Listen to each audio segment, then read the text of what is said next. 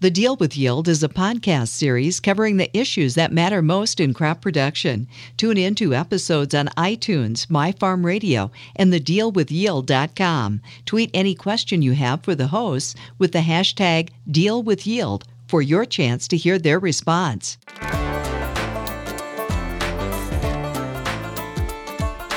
It's time for the Deal with Yield. And joining us, Winfield Ag Technology Application Lead Joel Whipperford and Winfield Master Agronomy Advisor Kyle Reiner. So Kyle, one of the things I've got a lot of questions from growers on is drones and UAVs in this space. What have you been seeing out in western Minnesota in the skies?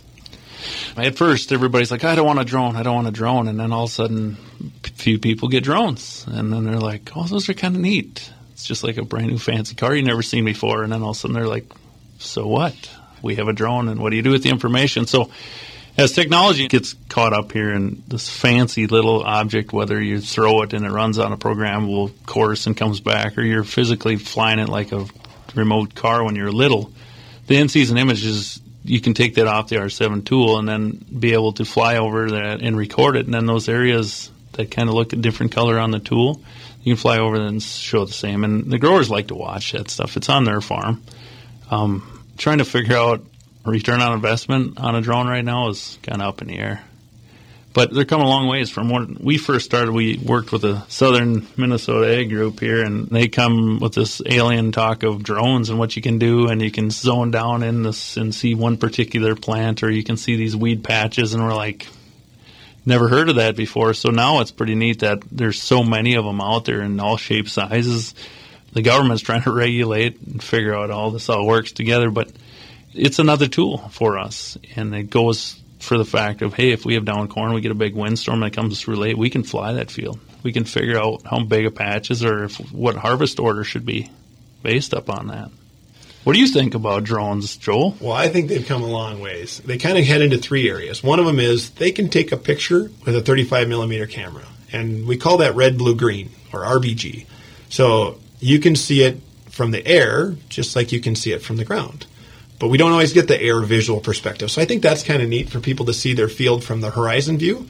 Then there's another technology out there, NDVI, or basically it's collecting how green the crop is. And that's, again, a little bit closer to the satellite imagery where you can see areas of stress. And then there's thermal. And thermal, I think, is a little bit further of a place to go and find out why the area is cooler or warmer. And just like the thermal cameras they use if you're a firefighter and you're looking for a hot spot in a home, this is a thermal camera that's maybe looking at a hybrid that has a little bit of drought tolerance, and maybe that one's cooler. In fact, I was just in the Truman answer plot, and one of the producers I work with was flying his thermal camera on a drone, and we picked out one hybrid in particular that was about 8 to 10 degrees cooler than the other ones that were standing right next to it. So that doesn't tell us why. It just tells us we should go look at that hybrid differently. So just kind of some interesting things out there. And I think the FAA has tried regulating these, and they pushed a really hard law out there so that enthusiasts and people who had stake in the game would come back and help them build the rules, because it's a hard thing to build rules for if the stakeholders aren't participating. So those rules will continue to adapt. So realistically, what can farmers expect from the drone, and what will farmers still have to do manually?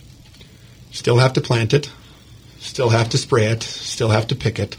And when you identify a trouble spot, you still have to walk out there. A drone's not going to go down and cut a sample and take it to the lab. You still have to have boots on the ground. And it's just another tool, like I said. It's not a one-size-fits-all, and it does everything for you. And I don't think it was ever described that way, but it's a pretty neat thing. If we can see stuff on the back 40 that you can't physically drive to, you know, maybe it's infestation of bugs in sugar beets or any crop. You don't see that wilting point, or you don't see that infestation way back in there if you don't get out and walk. When I grew up, we used cultivators to do the same thing. You got out there and you cultivated twice a year, and you could see those spots. Not necessarily did you know why there was a spot, but you always knew there was something different about that. But now we don't cultivate, which we should cultivate with some of these weed problems we have, but we use drones instead. Yeah.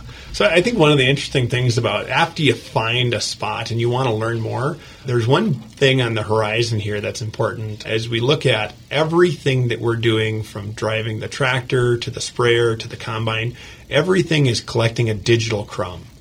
And right now, yield information, and maybe you're sitting at home right now and you're looking at your desk and you've got a box full of 10 thumb drives that has your yield data stored on it. And you're just wondering what to do with them or where to go to get all that information to make sense. And so one thing that's on the horizon for Winfield in particular is a data silo, really a central repository for all things digital that ever happened in your field, whether it's a scouting instance or a layer of an as-applied map or a planting map. And I think one really cool thing is, being a grower-owned system, Winfield will put you at the center of control for who you want and how you want to share your information.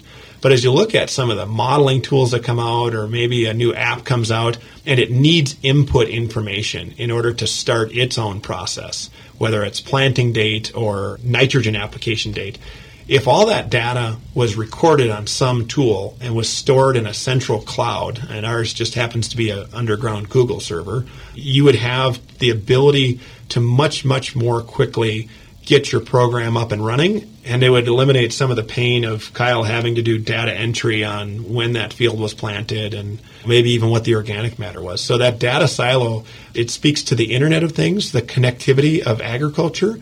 And one of the things that will go on to power, we've talked a lot about precision ag, but modeling and the ability for us to make these inferences on layers of data all in one place will head us into the era of decision ag.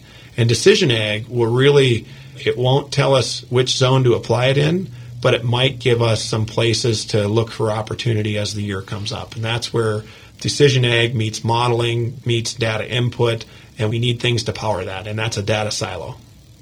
This is such an important piece moving forward and on learning as growers, as people in this industry.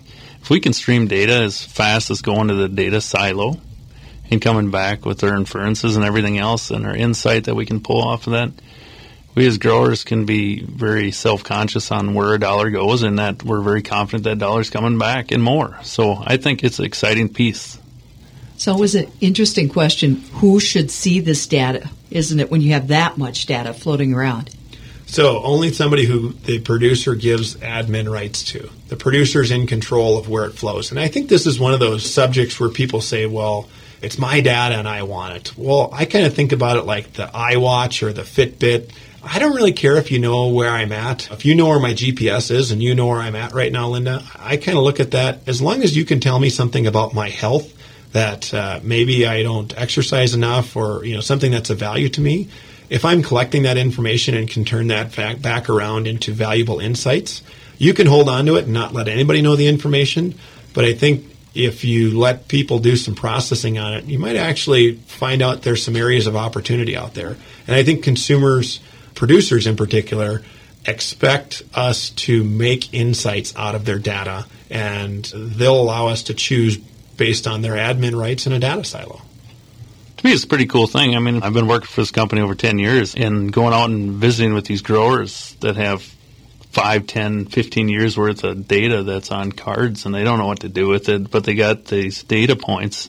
I think by entering stuff into this and then having somebody sort it out, yeah, they're protective of their information, and they should be.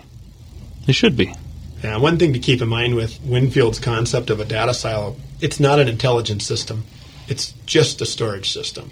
The intelligence systems are the things that maybe somebody comes to your farm and has a new way to sort information for you. You can give them admin access rights, and although they might not be affiliated with the person who sold you your seed or crop protection, you can help them get your information and have them turn it into value and insights. But the key piece to a data silo, there'll be a couple of them in the first few years. But a data silo tends to be a natural monopoly. And so you really, as a producer, have to think about which silo you want to participate in. And long term, that typically winds up being just one. And I bring it back to currency. When you cross over into Wisconsin, you don't have to go to a Wisconsin yen. You can use your American dollar in Wisconsin, Minnesota, or South Dakota. If you talk nice to Canadians, they'll take your green cash too. But that data silo is the same concept of a central repository for all things information. And I think one of the places, again, that we have a strong position is we're a grower-owned system. We might be the best people, the best business to help provide that freedom of choice for growers. You've been listening to The Deal with Yield with Joel Wipperfurth, Winfield Ag Technology Application Lead, and Winfield Master Agronomy Advisor Kyle Reiner. For additional episodes of The Deal with Yield, visit iTunes, My Farm Radio, and thedealwithyield.com. Tweet any question you have for the hosts with the hashtag DealWithYield.